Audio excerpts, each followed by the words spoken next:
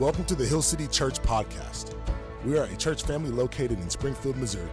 You can learn more about us and support our ministries at hillcitysgf.org.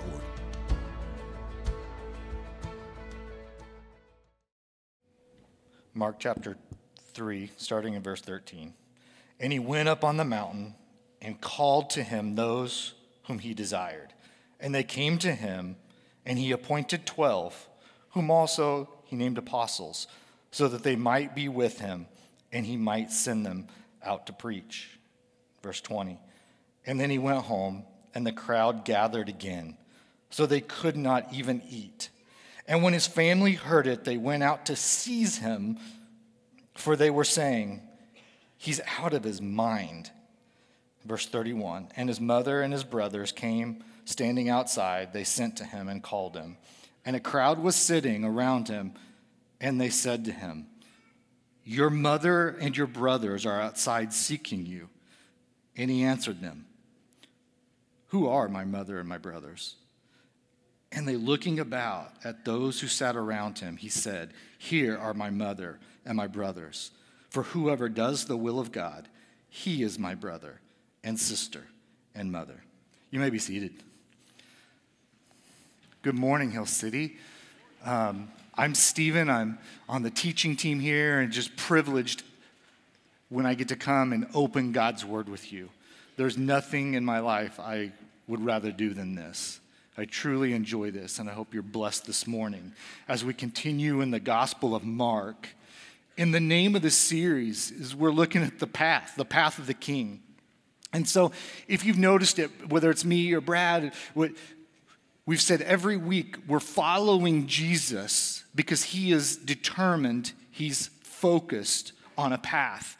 And we've already told you where he's going. He's going to Jerusalem to die, and he knows that. And so when I read, and every time I hear that, I think, how did he stay so focused? Because I don't know about you, but I know for me in life, even picking up my own cross, even following Jesus, it's easy to get distracted. It's easy to let things, obstacles and circumstances distract me and send me off in a direction I don't need to go. How was it that he stayed so focused? And I've got one word. There's a lot of words we can choose, and we will look at some synonyms, but one word just kind of rang true with me, and it's this word. It's allegiance. It's allegiance. And the way that we define it, the way that I'm going to talk about it, is it's love, it's loyalty, it's devotion and faithfulness to something or someone. And you know that our allegiance, our primary allegiance, is supposed to be focused on the person of Jesus Christ. But what was Jesus focused on? He was focused on the will of the Father and the plan of redemption, and we'll look at that today. It's like he knew he was going to Jerusalem. He was going to the cross. He knew that there was something that he was there to fulfill. And I just got to thinking, the first week, Brad told you that kind of the main key verse of this focus of Jesus is found in Mark chapter 10, verse 45. It says, "For even the Son of Man came not to be served, but to serve, and to give his life a ransom for many." Now, throughout the Gospels, you'll hear many statements like that. This is why I came. And all of those are true. All of those are encompassing that mission and vision going to the cross. And one of my favorite illustrations from literature, and I know it's a little bit small when we get in the new building, very soon. No more technical difficulties, right? All right, so here we go. Alice is walking through Wonderland. She's walking through Wonderland, and this is what she sees. Up in the tree, she sees the big, fat Cheshire cat. And this is what she said. She says, "Would you tell me, please, which way I ought to walk from here?" And the Cheshire cat, "That depends a good deal on where you want to go, where you want to get to." "I don't much care where," said Alice. "Then it doesn't matter which way you walk," said the cat. "So long as I get somewhere," Alice added as an explanation. "Oh, you're sure to do that," said the cat, "if only you walk long enough." It's easy to be Alice, isn't it, in our Christian life, and just lose focus. Where are you going? Well, if you're not following Christ, it really doesn't matter where. Well, I just want to get somewhere. What? Long enough, you'll get somewhere. Most people are guaranteed when you stop following Christ and you wonder and you just wonder and you get somewhere, you don't like where you end up. Following Christ, it's that focus, it's that allegiance, it's the love, it's the loyalty, it's the devotion and faithfulness to following him. Now, in this story that we're going to come into today, Jesus is famous. The crowds are following him as he teaches and he heals and he casts out demons. The religious leaders are envious of his power and his influence. And this is the first time in the Gospel of Mark that we'll see this today. So they begin a plot to destroy and to kill him. Early on, it doesn't take long for Jesus. A year into his ministry, they're like, okay, we've had enough. He's taken all of our power, all of our influence. We don't like what he's saying. He's telling us to repent. We should be telling other people to repent. Don't you know who we are, Jesus? We're the religious leaders, and he's telling them, and they hate him so much. They despise him. They're envious. And so the context coming into chapter 3, verses 7 through 11, Jesus withdrew from the crowds because the throng of people around him was unbearable. So he withdraws with his disciples. We'll come back and we'll talk about that at the end because I want to encourage you. Jesus withdrew with his disciples away from the crowd. And then in Mark chapter 3, verses 13 and 19, Jesus calls 12 young men. And if you didn't know this, they're like 19 to early 20s. He calls them to be his disciples, who he would later send as apostles. Apostles is very simple. Disciples is a follower of Jesus. An apostle is someone who Jesus sends. Ring a bell? Almost every week we say, go be with people as sent people, with that idea that we have been sent by Jesus Christ. And in verse 20 and 21 is where we'll pick up this morning. And then he went home, and the crowd gathered again so that they could not even eat. His life was becoming increasingly inconvenient, right? I thought about that this week. I'm going to be honest with you. We do city group on Sunday nights. So after 4 hours, well, she's longer than that, of Natalia being here, huddling your little ones and interacting with you, guess what? Sometimes we don't always feel like having city group on Sunday night. Sometimes I wait till 6 to go ahead and review what we're going to do, to start making food. You know why? Sometimes it's inconvenient. I want to encourage you this morning. We'll talk about it here in just a few minutes. Ministry's not always convenient. Can you imagine the life of Jesus Christ at this point? I mean, he's Kardashian everywhere. Like, can't get out without the paparazzi, right? It's got to be frustrating. And for those around him, yeah, that wouldn't be fun. They couldn't even eat. And when his family heard it, they went out to seize him. That's a good English word. That conveys very well what was in Greek. Literally, it wasn't just that, hey, can we have a word? Hey, Jesus, come here. We just want to talk. I mean, they were literally like, he's lost his ever-loving mind. And they grabbed him. And they were saying he's out of his mind. You know what Jesus was doing?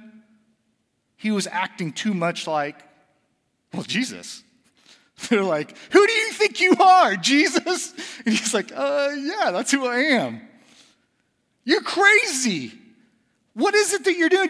You're going around doing all this stuff, and we're kind of tired of it. And see, what we don't understand totally in this culture, because we're so individualistic instead of familial, we are a guilt-innocence culture instead of a shame-honor culture. When you read your Bible, you have to always understand the people that would have been hearing the Bible and later reading the Bible when they got it, they were in a shame-honor culture. His brothers and his mother are becoming increasingly ashamed of him, because they hold in such high esteem the religious leaders, whether it was the Herodians, whether it was the Pharisees or Sadducees or scribes. He's starting to embarrass them because he's being too much like Jesus. They're ashamed of him, his own family, because what he did reflected on all of them. Listen, there are going to be people in your life. We're not going to stand here and talk about it a lot today. There will be people in your life, even family, people that you're close to, that become increasingly ashamed of you the more you act and talk and work like Jesus. And it hurts. I mean, there's no deeper cut. And that's what Jesus is going to address today. The way he framed it in his mind. The opinion of the religious leaders mattered more to his family than we could ever imagine in a shame on our culture. Because what he did not only brought shame upon him, it was shame upon them and their extended family in their village. You could almost say almost everyone in Nazareth. So the summary in verses 22 and 30, basically Mark implants this story because it has so many similar storylines. The religious leaders come to Jesus and they're like, not only is he crazy, he's doing all this under the power of Satan. They just accuse him straight out. He's evil. That's the only way he can do it. And so what does Jesus do? Jesus being Jesus, he knows what they're thinking. He goes, okay, well, let's take that to its literal end. If I'm casting out demons, why would I do that if I'm the king of the demons? That doesn't make much sense. And just like every other time, they're like, yeah, we're going to have to regroup and think about that. We'll get back to you, but we hate you. We just want you to know that. And so it talks about the unpardonable sin. And some of you are like, I've heard about that. I've read it.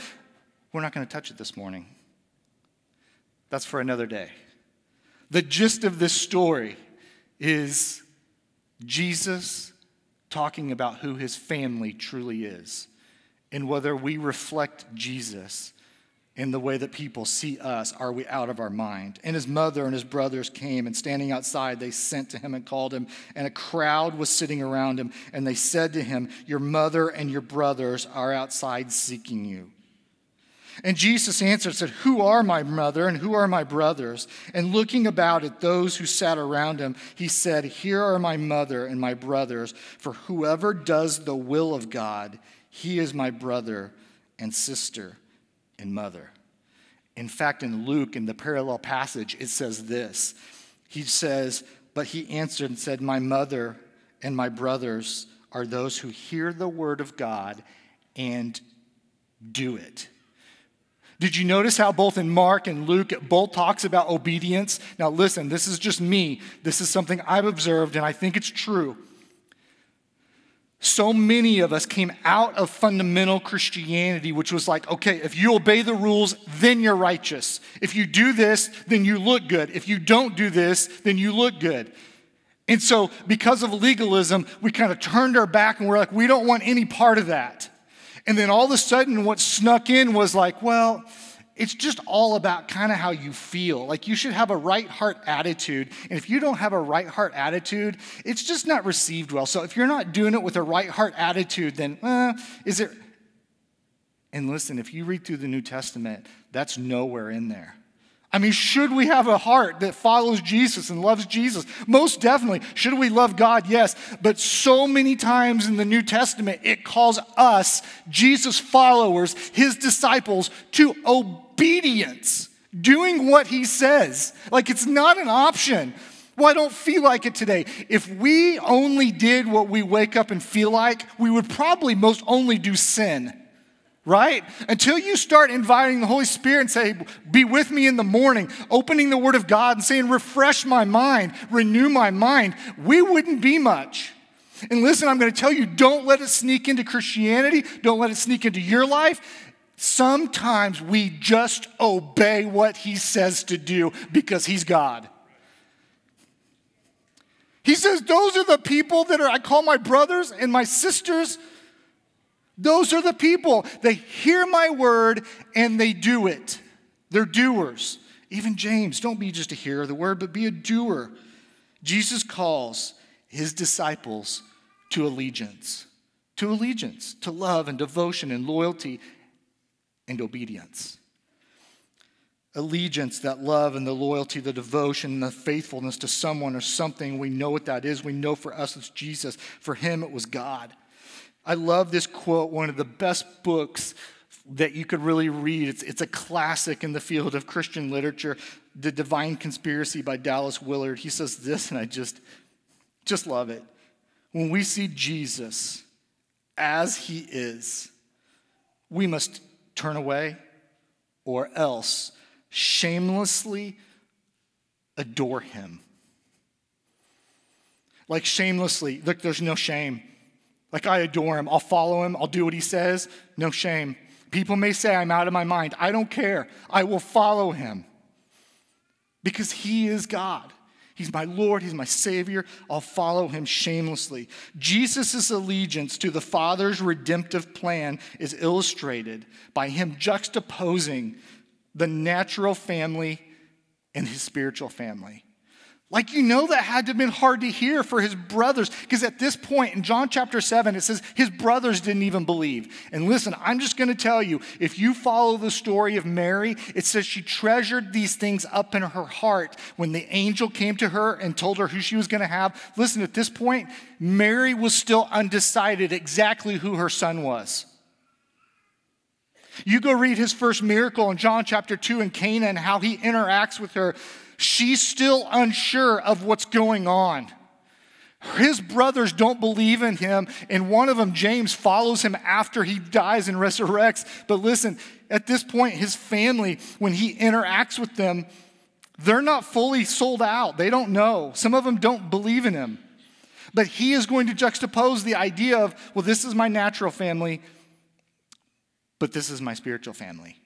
Like, I'm here to do something that I'm unveiling. The kingdom of God is at hand. It's near. It's here.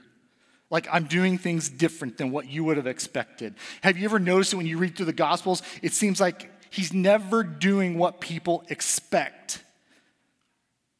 In fact, going back a couple weeks ago, isn't it fun to start expecting to see things that are crazy and amazing? I hope some of you went home and you just even thought, okay, what is it in my life that I'm expecting to see? Do I expect to see people come to faith? Do I expect to see myself make an impact in this world for Christ? I hope so. But Jesus didn't always do what they expected. In fact, you trace him back in his family. How many of you guys remember the story in Luke chapter 2 when he's 12 years old? And so every year they would gather and they would, like, their whole community. And they would go to the feast of the Passover in Jerusalem. So literally, they travel in caravans. And so they've already started. They leave Jerusalem after the feast. They make it a day's journey. And somebody's like, hey, where's Jesus? He's 12 years old at this point. Where's Jesus? And they're like, is he with you? Nope, they haven't seen him. They probably asked the other 11 and 12-year-olds, hey, is he with you? We haven't seen him. Last time I saw him, he's sitting in the temple talking to a bunch of old people. They're like, we have no idea. And so they get scared and they go back to Jerusalem. And guess where they find him? Sitting in the temple like a grown, mature adult, just speaking to the scribes and the Pharisees about the plan of God throughout the ages. And he's just sitting there talking to them. And they asked him, and he goes, why are you surprised? Well, Jesus, we're a little surprised because we thought you would be with us. And so he says, didn't you know I would be in my Father's house? That I was about my Father's business? So listen, since he was 12, they've known something's a little off, right? Walking back a day to Jerusalem. And in Matthew chapter 10, we see a famous passage. It'll be up here for you. Matthew chapter 10 says this. These are the passages that it's not the hippie sandal wearing Jesus, right? Do not think that I have come to bring peace on earth. But he does bring peace, right? Peace on earth, Emmanuel. The context of what he's talking about fits right into what we're speaking about today. He says, don't think that I've come to bring peace on earth. I have not come to bring peace, but a sword. In fact, in Luke, it's translated division. I've came to cause division. Whoa, Jesus, but wouldn't you just want everybody to be unified? That's what he desires, is the outcome. But at first, if you think about this, God always causes division. And in fact, when Jesus Christ is hanging on the cross, who is he hanging with? Somebody who mocks him and hates him, and someone who what? Recognizes who he is. It's an illustration of what Jesus came to do. And he said, I came not to bring peace, but a sword. For I have come to set a man against his father, and daughter against her mother, and a daughter-in-law against her mother-in-law. Some of you are like, well, that's not too hard. And a person's enemies will be those of his own household. Whoever loves father or mother more than me is not worthy of me, and whoever loves son and daughter more than me is not worthy of me, and whoever does not take up his cross and follow me is not worthy of me. And you're like, what's he doing? He's using a hyperbole. It's hyperbolic. He's saying, listen, I have to be your primary allegiance. I have to be. And listen, I know when I read this, I try to be as practical and logical as I can. And I think, man, I love Natalia, and I love Jake and Ethan. I can't imagine, but I have to evaluate and say, do I love Jesus more than them? Because if I don't, I never can lead them. I won't lead them well. I'll lead them selfishly, and they will end up selfish.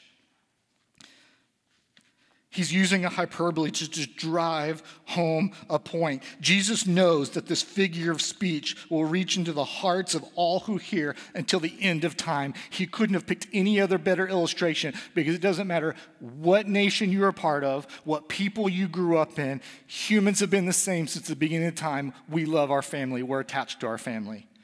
And really, if you have a hard time attaching, it's because there's been problems and dysfunction in your family, right? We were naturally made to attach. He knows that using this illustration, he will touch the hearts of men for all mankind and really help them understand, am I your primary allegiance? Let me ask you this.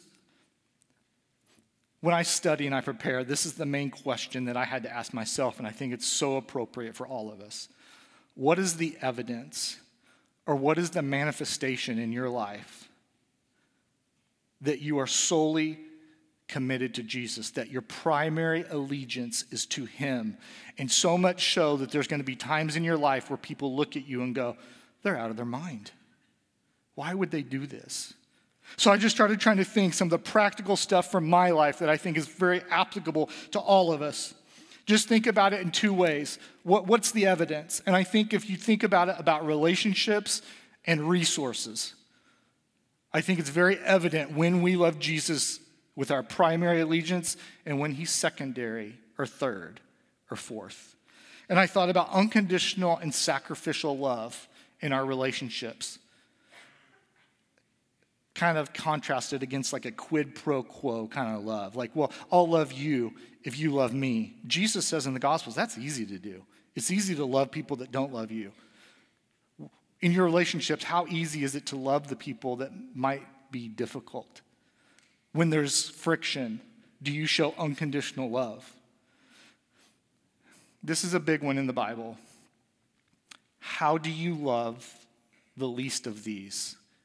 Marginalized, people on the margins of society. How do you love them? Because I'm just going to tell you, when people see people loving like that, they're like, they're crazy. Like, how? I don't understand it. I don't understand how they love those kind of people. Those are the kind of people that Jesus talks about all the time, the widows and the orphans. What about forgiveness and reconciliation in your relationships? Listen, there are some things that have happened to you sitting in here. And when you say, I have forgiven them, and it's an everyday decision to forgive them, I actually would like to reconcile with them. People in the world think you're crazy. There's Christians, so-called Christians, that will think you're crazy. Well, you can forgive a lot, but that's too much. And I'm not saying you don't put up boundaries. I'm not saying you don't protect yourself, but I'm talking about the forgiveness, thinking about, well, I have offended Jesus more than anybody could have ever imagined offending me. And he forgives, and he's quick to forgiveness. Who we choose to be with. Who we choose to be with. It's so encouraging to hear even some of the young adults and college kids would be like, you know what? Yeah, so-and-so's interested, but I'm not. They're not following Jesus. What? You're crazy. He's so cute, or she's so pretty, like whatever. You're crazy. What are you doing? Don't you know they have a lot of money? Don't you know this? And they're like, yeah, that stuff doesn't matter. Why? Because Jesus is my primary allegiance. I choose to be with. And some of us in here, you might have a business opportunity. It might be perspective of a lot of money, and you might think, I don't think I'm going to be unequally yoked with that person. That could be a disaster down the road. And just having the wisdom to go, Jesus is my primary allegiance. I don't think so. Sexual purity. You can't read far in the New Testament without getting Jesus or Paul or Peter saying, if you're a follower of Jesus Christ, remain sexually pure. Like, I have the institution of marriage for sex. And that's it. And we live in a culture where people are like, but you don't even look at that? What? That's crazy. Listen, I think this would have been difficult for me at a certain time because all I spent my life around, other than customers, were really people of faith. And when I went to pastor in Maine, I made it my mission. I'm like, Christians are awesome, but I just need some unsafe people to hang out with. So when I got there, I joined an indoor soccer league and I joined a golf league different times a year. And I said, I'm just going to meet guys. I need some guys to invest in, to pray for, and just so that I'm not so cut off from reality of what's out there. And some of you wouldn't have to make that because every day you work with people that don't follow Jesus. But I had to be intentional. And what was amazing is how I was reminded that, man, a lot of what I do is really weird in their eyes. I mean, they would just tell me, you do what? That's crazy. Yeah, that's what I believe. And I just think for some of us, maybe if you're in a bubble of a Christian world and you don't have a lot of friends that don't know Jesus, I would encourage you. Do something extracurricular, whether it's an art class or a sports league or something where you get to know people that don't know Jesus. Because you know what they need to see? They need to see crazy. They need to see Jesus. Because it's so counterculture. His teaching is so counterculture to everything that they know. Sexual purities, you just think, whenever we decide to take a stand on marriage was created for a man and a woman in the institution of marriage, and sex outside of that, Jesus disapproves of. We are thought of as crazy. And not only that, you see how in the story that it went from Jesus' family saying you're crazy to the religious leaders going, you're of the devil. The days are coming when people look at us, when we take stands and go, that's hate speech and you're evil. Jesus was very clear on some issues. And it's not always fun. It's not always easy to take a stand in those places because people call us crazy. And none of us enjoy being called crazy or being looked at weird or out of our mind. Parenting relationships, not only parenting and how we parent, but sometimes what we parent. This is scary, and listen, this is something that I can't totally qualify. I'm not a prophet. If things keep going the way that they're going, many of you, and I hear even a coo and a cry out here, that child will most likely grow up where this is hate speech. Listen, if God does not just put his hand on this nation supernaturally, the natural progression is going to be that everybody that decides to be a part of a body like this and to proclaim this book is going to be thought of as out of your mind. I hope that that's sobering because it should change how we parent. And teaching our kids that, listen, being a Christian, there's a cost. And sometimes somebody might make a comment or they might make fun of you. That's the least of it, sweetie. And help our kids be resilient and help them in their identity and hopefully transfer them into being self-controlled little humans, right? That's what most of us parents are. Somewhat like we send them to kindergarten. We're like, just God, please, I hope that they're self-controlled. And then someday taking a self-controlled little child and hoping that God interacts with them and then they're God-controlled. That's what we desire. But listen, when Jesus is the primary allegiance in our life, it changes how we parent. Listen, I'm so excited. And for some of you, you're so scared because you've never done it or you've been doing it and you're just frustrated. Man, there's nothing I love more. I know new building gets open. I know a new year. Natalia and I we look forward to just helping you. Doing more parenting stuff, more marriage stuff. I know some of this just isn't easy. I remember. Been there, done that. And to be honest, some of it gets easier, some of it gets more difficult. Because as you become more hands-off, it becomes a lot more difficult. So our relationships, what about our resources? Can I ask you about your time and your energy and your passion? Your time and your energy and your passion are precious resources, are they not? Like you can't get it back. Time you can't get back. What you do with your energy and your passion, it's not like you can get it back. You're literally going to reap what you're sowing. Let me just ask you, Hill City, listen, I'm over the moon that you are here, that you're here. Over the moon. We love it. Listen, I'll just give you a little glimpse. Brad and I have known each other a long time. We've done ministry together a long time. And a couple weeks ago when I was teaching, he said he was just sitting up in the balcony.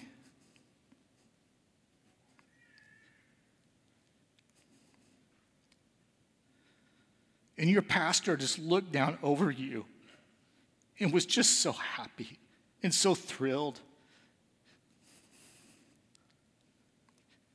and loves you so much that it's fun. But I think the greatest thing is he realizes what Jesus was talking about. This is something that goes so far beyond a natural family. We are spiritually united and connected by the Spirit of God. And it's something so special. And I pray that as you move into 2023 and we get into the building and new opportunities start presenting themselves for either learning or jumping in, I pray that you become engaged. That you use your time and your energy and your passion into investing into a spiritual family. You know, we've got how many? 150 that are going to be missing from up here because they're in Des Moines at the SALT conference this week. There are so many people that need you to speak into their life. And your time and your energy, how about your talents and your gifts? You're like, well, I just don't think I have a lot to offer. Hold that thought and wait to the end. If that's really you and that's really truly from your heart, I just don't think I have a lot to offer. I wouldn't even know what to give. I promise you, you do. Jesus is just waiting to use you. You talk about church, it's God's design. I don't know if you know this or not, but when he left the church, Big C, to be him.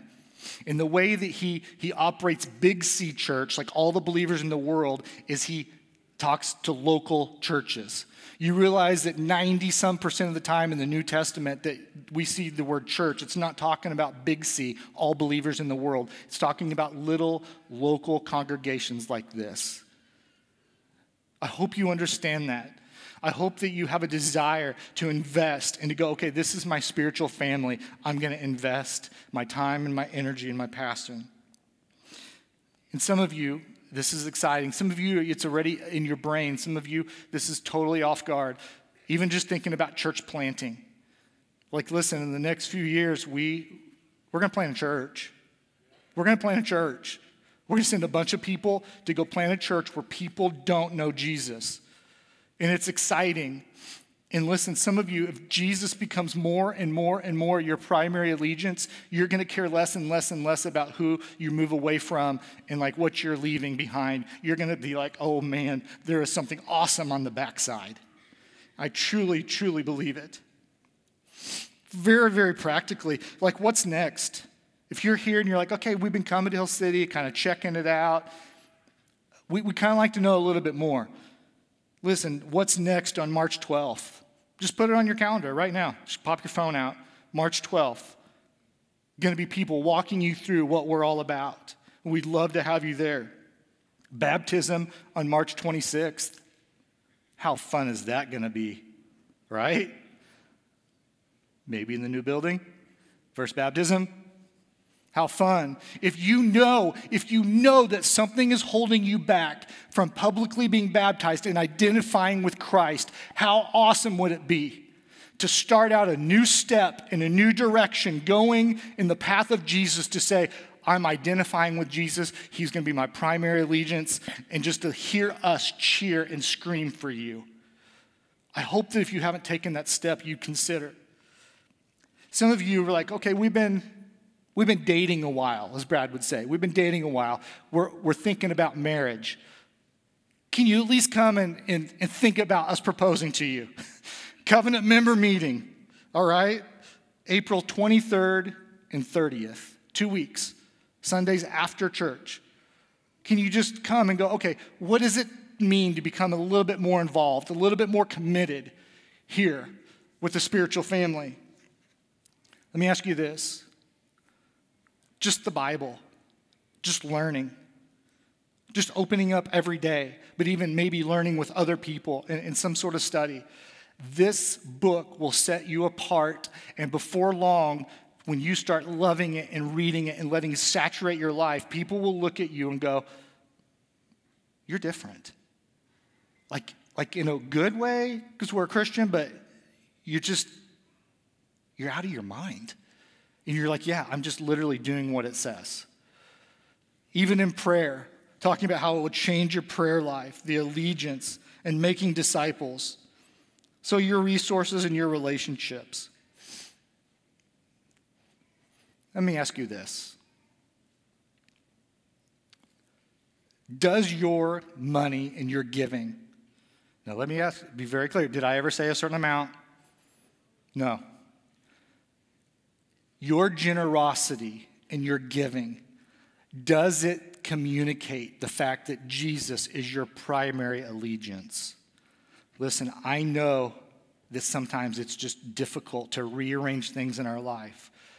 But if somebody were to open up the bank account and look at all of the outgoing, would they say, this person is out of their mind? Why would they give that to the church? Your relationships and your resources will indicate the allegiance to Christ. Listen, none of it has to, it's not like it's just always easy. It's a sacrifice. When you think about Jesus in the Garden of Gethsemane, knowing that he's going to Jerusalem, in the Garden of Gethsemane, he's very, very close. And he just prays to the Father, listen, I don't want to do this. I don't want to be crucified. I don't want to go through with this. Take your wrath from me, but not my will, but your will be done.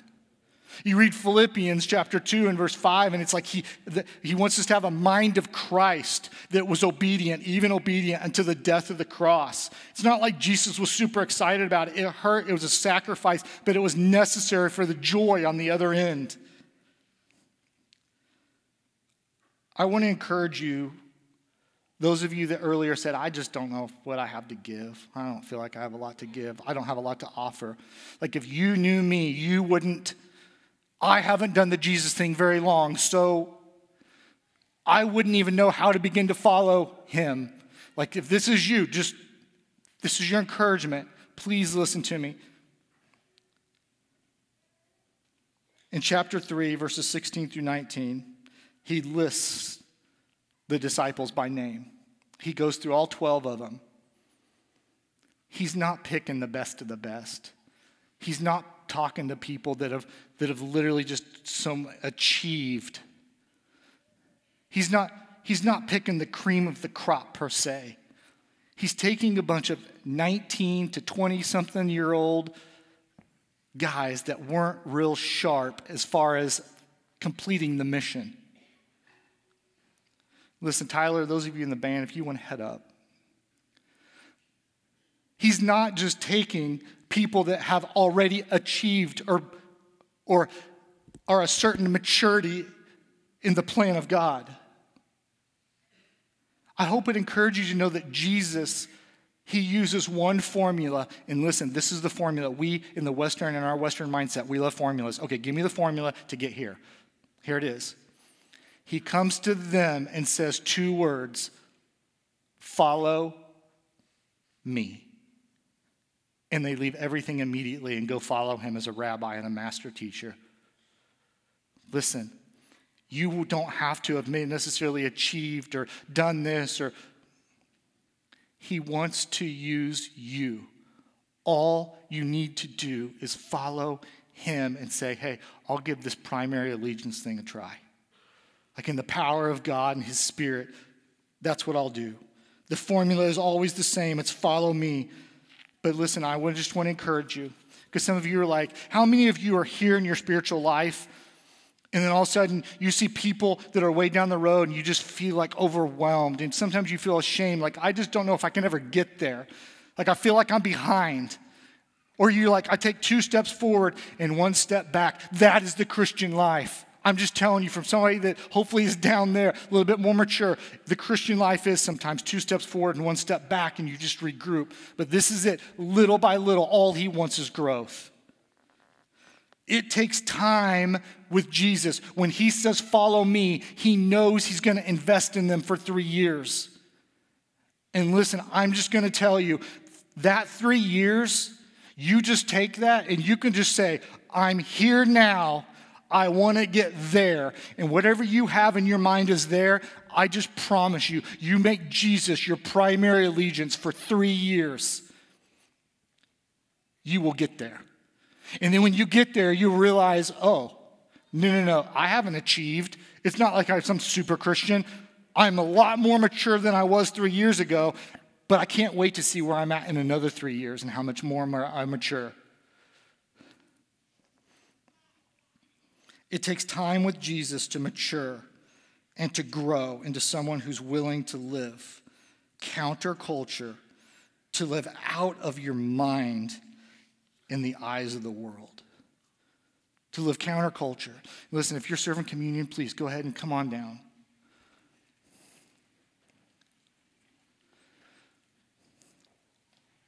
I ask this of you. When you walk out of these doors today, will you at least just think and be introspective and to self-evaluate and go, where is it in my life that maybe my unsafe neighbors or people that I work with, they look at me and go, they're out of their mind. I can't believe that they do this in their relationships. I can't believe they use their resources like this. It just doesn't make sense. Because when they see that, they see who? Jesus. They see Jesus. They see an earthly manifestation of Jesus working in someone that reflects him. If you're new with this, we take communion every week. And what this is us as his disciples, his followers, remembering what he did on the cross. Like that ultimate goal of where he was going, that path where it led to, is him sacrificially dying for us, for our sins, so that we can be reconnected and reconciled to God. That's what he was. He was a bridge to get back to God because sin had separated us. And we remember that. We remember his body being broken and his blood being shed for us. So we invite you, please stand and come to the table.